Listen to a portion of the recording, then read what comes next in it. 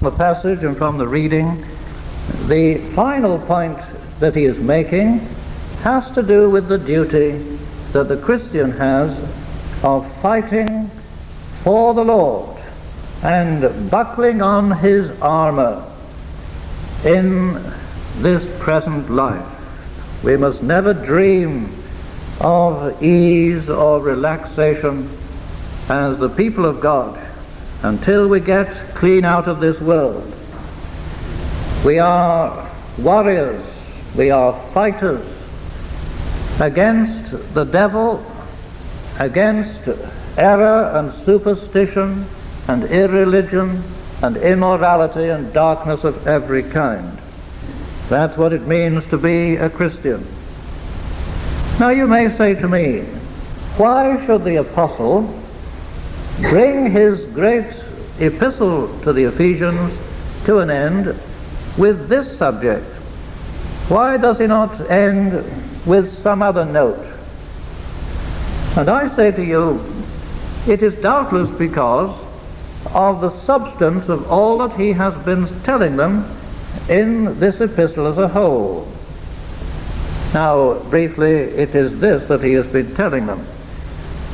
He has been revealing to them the profound purpose of God in this world. We looked at some of that purpose this morning in chapter 1 of this very letter. And all the way through, he is talking about the great plan of God. And this, he says, is what the plan is. It is to bring a people out of this world to Christ in the course of time, and to give those people to Christ as his own church. So the church is a distinct entity in the world. There is nothing to compare with the church so far as God is concerned. It doesn't bear comparison with anything. Nothing can be said beside it as of any equivalent value in the eyes of God. The state is comparatively little or nothing. All the institutions that men have set up in their society are comparatively little or nothing. But the church is the great focus of all God's purposes. His people are his inheritance. So the church is supreme. The people of God are what the eye of God is upon, and always was upon, and always will be upon, all throughout history, all throughout time. Indeed, the whole Bible really is just a record to us of how God has kept his church in the world. Whether we look at the phase of the patriarchs, or even before that in the days of the flood, or after that in the days in Egypt, or in times of the kings, and through to the Messiah and the apostles and the early church, the whole of the Bible is a record to us of this great plan to gather a church out of the world and to give them to Christ. And in the epistle to the Ephesians, we have a synopsis of all that plan. We have a compendium and a breviary and a shorthand account of all that God is doing by gathering his church. We read about the election of the church, the regeneration of the church, the gathering of the Gentiles into the church, chapter 3, one of the great mysteries of Scripture. And we are told that the church is called the fullness of Christ, if you please. What an expression. The church is the fullness of Christ. It is, further, he says, the temple of the Spirit, the body of Christ, and the bride of Christ. Now, in between all this exposition, which we have in Ephesians, he weaves various exhortations to humility, to unity, to fidelity, and to charity. And having done all of that, he now comes to his last heading. Finally, my brethren, be strong in the Lord and in the power of his might. Now you will notice from the reading in Revelation chapter 12 that there we have exactly the background we need to understand this section. Because Revelation chapters 12 through to 19, those 7 or 8 chapters, are an expansion of the warfare between the church and the devil.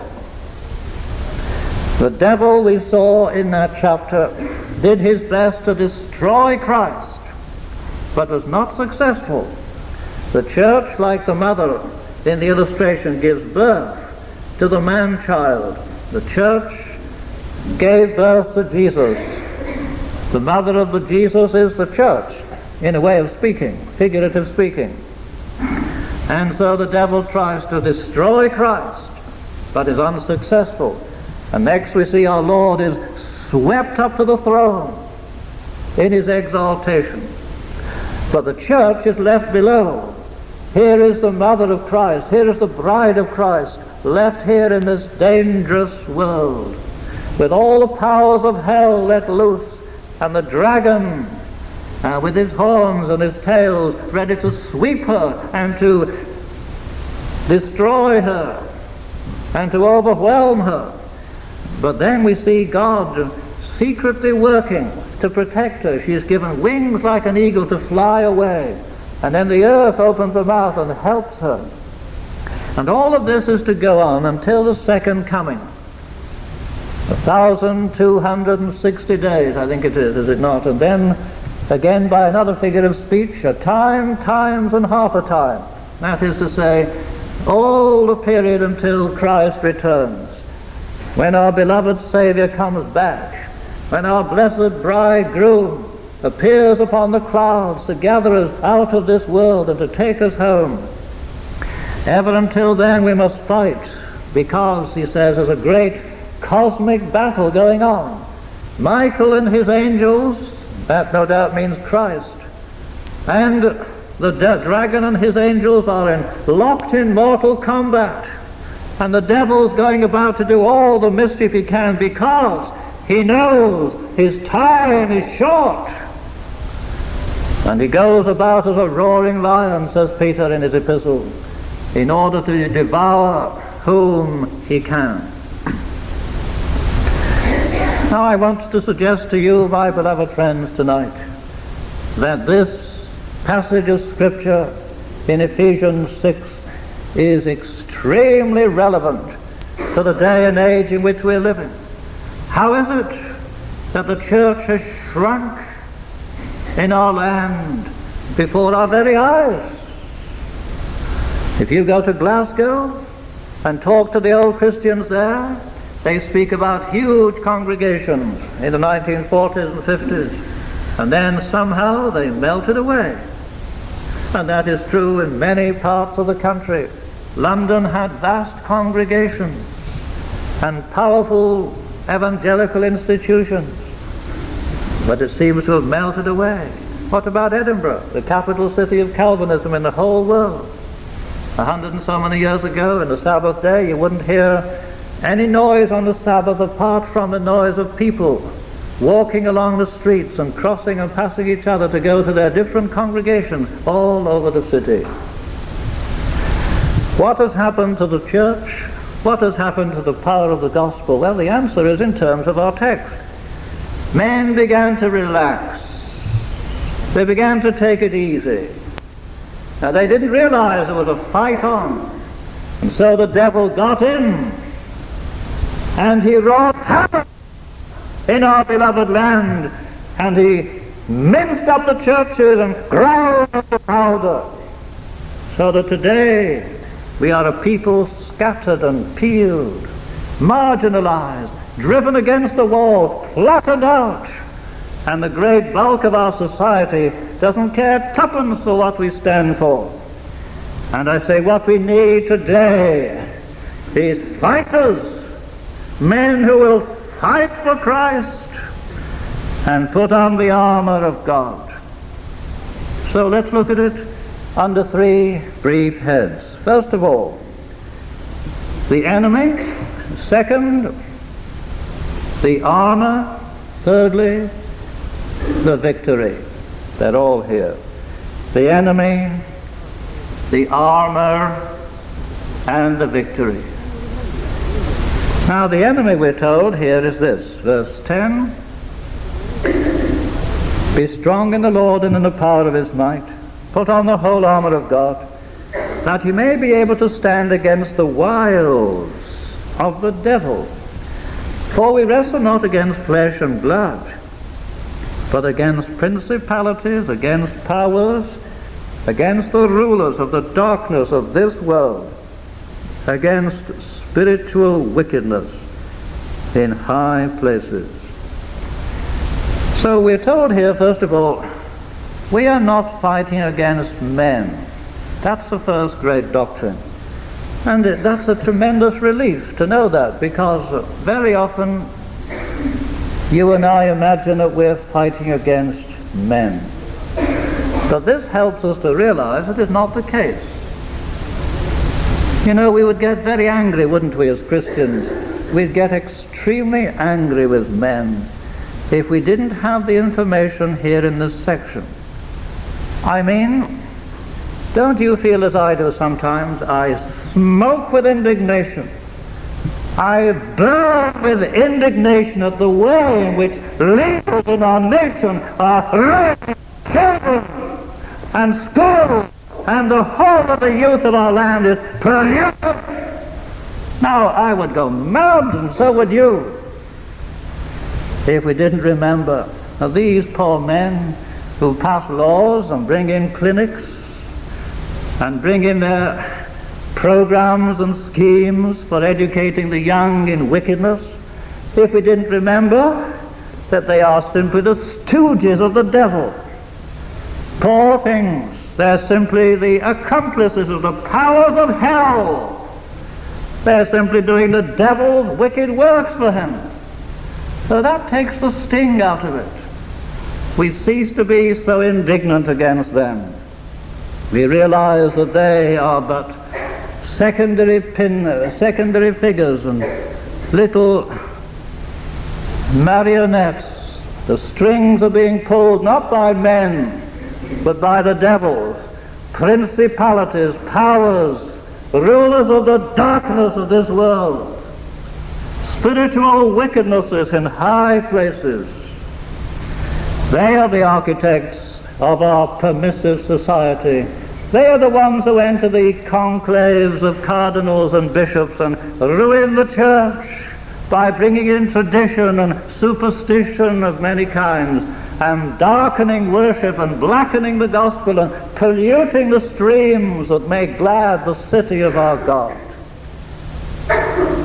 So it helps us to know that we're not fighting against our own indwelling sins only. We're not our own worst enemies, as some people say. No, the devil is our worst enemy. Let me say a few things about him and his fellow demons. Beloved friends, I must remind you, the devil is tremendously strong. He is invisible, full of power, full of craft, full of malice. Did you think of it this way? The devil is 100% wicked. Now that's not true of human beings in this life. There is no human being in this life who is 100% wicked. Even the worst of men have some spark or other of humanity and long-suffering and pity. But not the devil. My friends, the one against whom we are to fight is 100% spiteful, jealous, evil, murderous, lying, deceitful. He desires to destroy your soul with himself in hellfire forever. He schemes night and day to ruin your wife, your child, your home, this church, my ministry, every minister's ministry, the Prime Minister, the Queen, her family, the government, the institutions of all our nations. The devil is against it all, but especially against the church, because it is the bride of Christ, and his hatred is primarily against Christ. And woe be to the church that fails to know that the devil is just only a few inches outside every pulpit and outside every door. And open the door and he'll be in. Give him opportunity and he'll come in. And he will wreak havoc amongst the people of God and scatter the people of God, because that is his terrible work. It is a vast empire of wickedness. And how does it work? It works like this. His fiery darts are to try to destroy men's faith in the truths of God. That is his work. If he can get us to doubt the Bible, then his work is complete. That's all it requires. As soon as men doubt the Bible, he has accomplished everything he needs to accomplish. That is his great snare, the lie. You know how when you're trying to catch an animal, you lay a snare for it, or you have a trap. Perhaps for rabbits or game of some kind, you have a trap. And the animal comes running along, but then you have a sort of a wire noose. And the animal doesn't notice it, and as it's bounding along, he puts one of his paws into the noose, unsuspecting, and then the wire catches. And it may pull as hard as it wishes, but it will never get free. Now the noose upon which the devil depends to destroy men is the single simple noose of unbelief. He tried it with our first parents, Adam and Eve. Yea, hath God said? And that's what he's doing today. He's doing it everywhere. He's making people doubt the Word of God. Oh, my dear friends, do you recognize this? To doubt the Word of God is to play at once into the hands of Satan. So now the second thing is the armor. How are we to resist? With the armor of God, he says, put on the whole armor of God. It's called armor of God because God himself has provided this for his people. God himself has made this provision for his people. It is divinely ordained armor for the people of God. It's an illustration drawn from the Roman soldier. As Paul went about his work, he would notice the Roman soldiers going about their duties with the army. Indeed, he himself was chained sometimes to Roman soldiers, and could very well have been chained to them when he wrote these words in his prison at Rome or somewhere. And so he is comparing now the armor with the armor of the Roman soldier. And I think it would be right to say that there are 7 pieces of armor which the Christian is to put on. Let's look at them briefly. Verse 14, the first one. Stand therefore, having your loins girt with truth. So the first one is the truth. What does that refer to?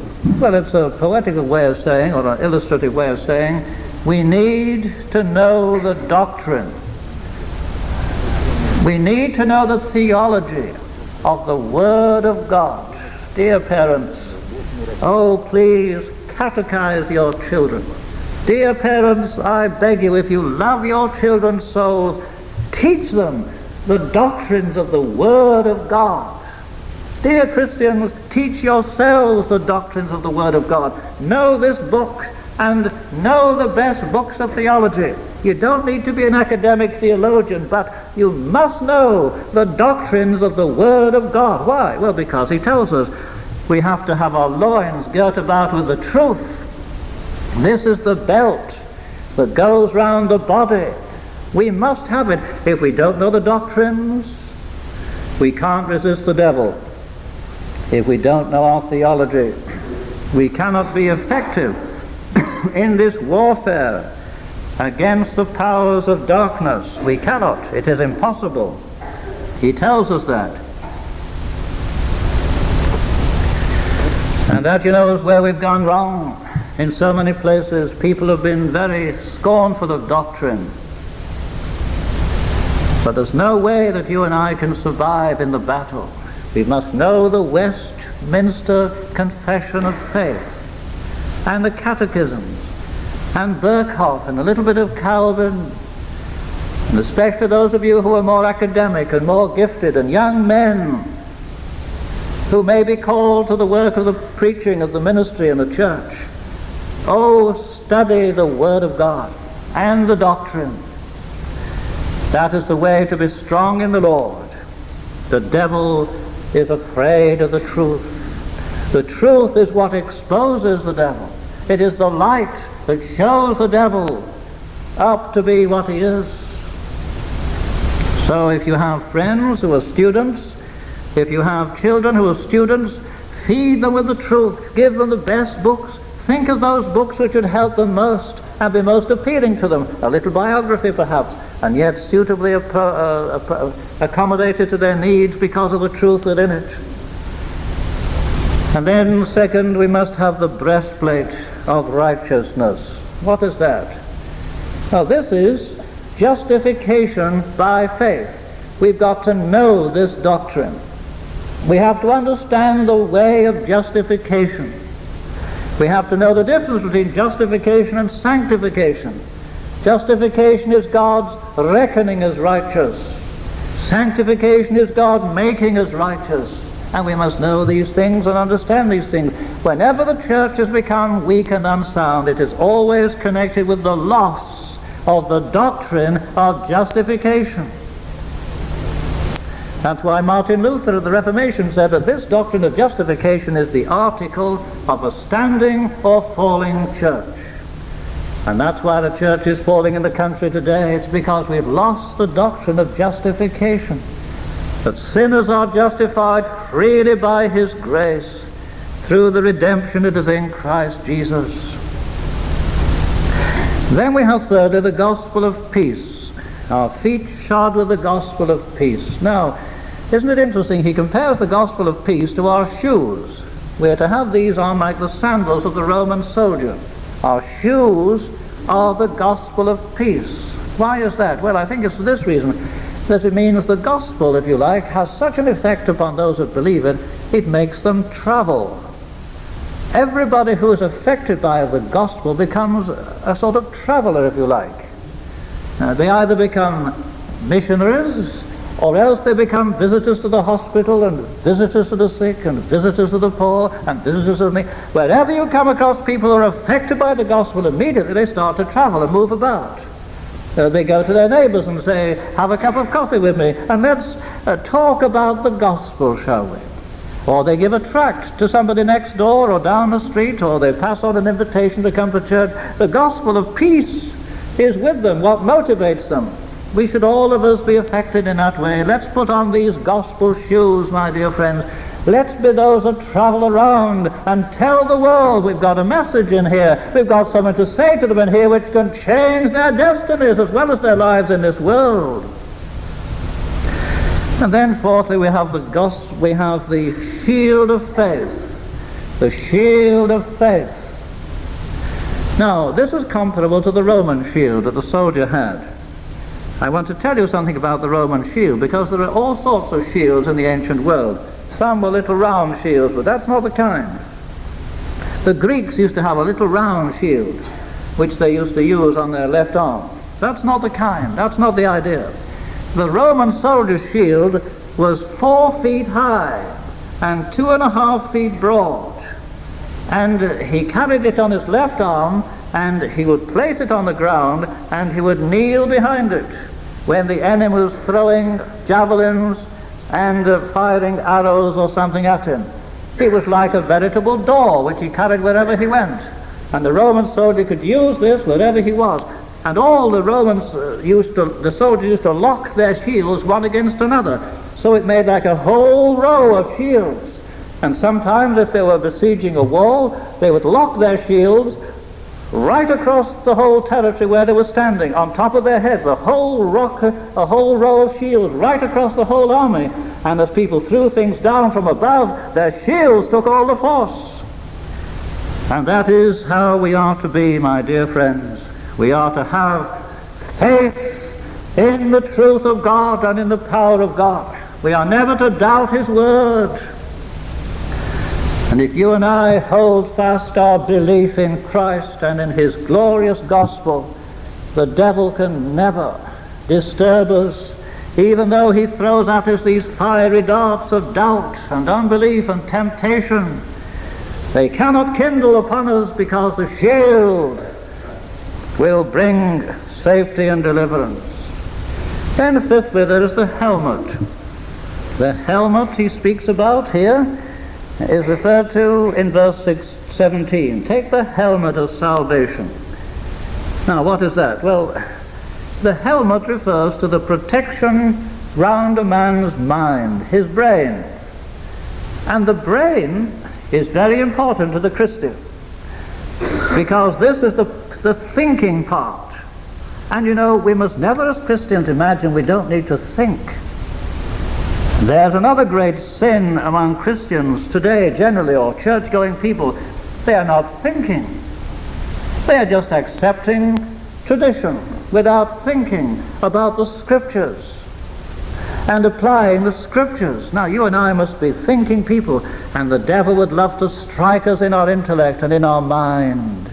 He would like to prejudice us away from clear thinking about the truth of God.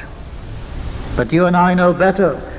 We must have on the helmet whereby we shall be clear in our thinking, clear in the way we judge of every man. We must know who we're dealing with. We must read the characters of people. We must understand that some people can be trusted and some cannot. Some people are full of love and some are deceitful.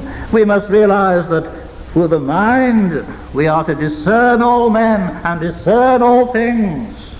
And we were to go wisely about the work of Christ, because we must use the mind. Then sixthly, the sword of the Spirit, the Bible. Here is the only offensive weapon. All the rest are defensive. And you will notice there are no armor plates for the back. For the obvious reason, we are not to turn our back on the enemy. All our armor is on the front. The Roman soldier didn't have armor on the back. Roman soldiers never turned their back. The famous story is told about Pyrrhus, king of Epirus in Greece, who had elephants, if you please, as a part of his army. And he drove his elements through the Romans, and he beat them once or twice. But it was such a dreadful battle that when Pyrrhus got home, he said, my victory was so slight it was hardly worth winning at all.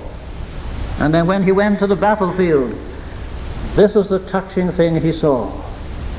Pyrrhus saw that all the Romans who had been killed, every one of them, they had their faces that way. Not one of them had turned their back. And Pyrrhus admired them, though they were dead. Oh, these Romans, he said, with an army like that, I could conquer the world. Let Christ have an army like that, dear friends, and he will conquer the world. No turning the back, but wielding the sword of the Spirit. You know how Jesus did this when the devil came. The devil said, if you're the Son of God, do this and this and this and this. Now Jesus could have said, well, Satan, let's have a discussion about this. Maybe you've got a point. Maybe we can come to terms. That wasn't the way Jesus dealt with the devil. He took out his sword and he said, it is written. It is written. Again it is written.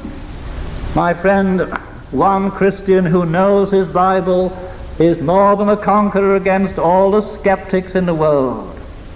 If you know your Bible, young man at university or college, if you know your Bible, you have nothing to fear from clever professors and free thinkers and skeptics and atheists.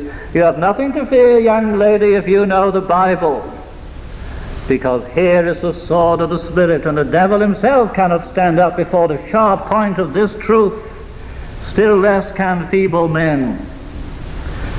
And then the seventh weapon is prayer, praying with all prayer and supplication in the Spirit. So then, let us pray for more of this gospel spirit and the putting on of gospel armour. Dear friends, no man ever got to heaven. No man ever got to heaven unless he put on this gospel armour. We must have assurance. We must have boldness. Let's not make a virtue out of being weak in knowledge, weak in faith, weak in assurance, weak in confidence. We are called upon to be bold and to be brave and to be courageous men and women of God. We are called upon to be authoritative in our own families and to insist that our children do as we say. For the gospel's sake, if we say no, it means no. If we say yes, it means yes. There are no people who are authority figures in the name of God in our own homes. And wherever God gives us authority, on the Sabbath this is not done, and that is not done, and you can say what you like, but it will not be done.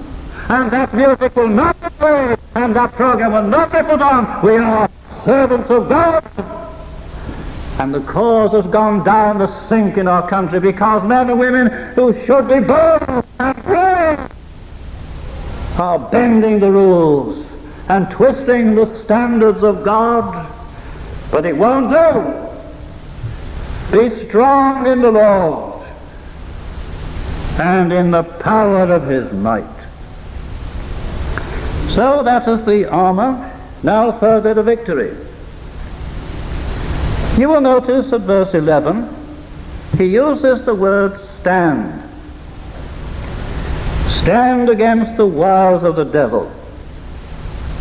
You notice at verse 14, he uses the word stand again. Stand therefore. You'll notice at verse 13, he says, that you may be able to withstand in the evil day, and having done all, to stand. So he uses stand 3 times and withstand once. Very interesting. Let me explain what these words mean. When he says in verse 11, we are to stand against the wiles of the devil, he means we are to resist. When in verse 14 he says we are to stand having our loins girt about with truth, again he means we are to resist. But when in verse 13 he says that you may be able to withstand in the evil day and having done all to stand, the stand in verse 13 means in the day of judgment, in the day of victory. So you see, these 3 stands summarize it all. If you and I stand against the devil now, we will stand victorious in the day of judgment then. That is the teaching of this passage. Putting it another way, we are to stand now in grace, so that in the end we may stand in glory. Or another way, the church militant and the Christian militant, when it stands now, will eventually be the church and the Christian triumphant. Some of you remember the words of Churchill in the Second World War, when Britain was fighting against untold odds from Nazi Germany. And Churchill's voice was heard over the crackling radio to say this: "What can I offer you in Britain? I offer you blood, sweat and tears, It is our darkest hour. We must fight them in the streets. We will fight them in the trenches. We will fight them in the breaches, and we will overcome. Now that wasn't just rhetoric. It was something he meant, and it was done. It was done. It came to pass. Christ's cause is weak today for want of fighters, for want of ministers who will say to their general assemblies, I must preach the word of God, whatever you say. It's for want of bishops who will put their foot down and say, within my diocese, Christ will be preached and nothing else. For want of archbishops who will say to queens and prime ministers, within my archdiocese, I will have ministers who adhere to the gospel and to the Bible. But, oh, my friends, the day of victory is near, and all those who put on the gospel armour and fight the good fight of faith will come at last to their eternal reward. Let me end with famous words of a writer whose name was George Duffield. You will recognize them. Stand up for Jesus. Stand in his strength alone. The arm of flesh will fail you. You dare not trust your own. Put on the gospel armor, each piece put on with prayer. Where duty calls or danger, be never wanting there. Stand up for Jesus. The strife will not be long. This day the noise of battle, the next the victor's song. To him that overcometh, a crown of life shall be. He with the King of glory shall reign eternally. Let us pray.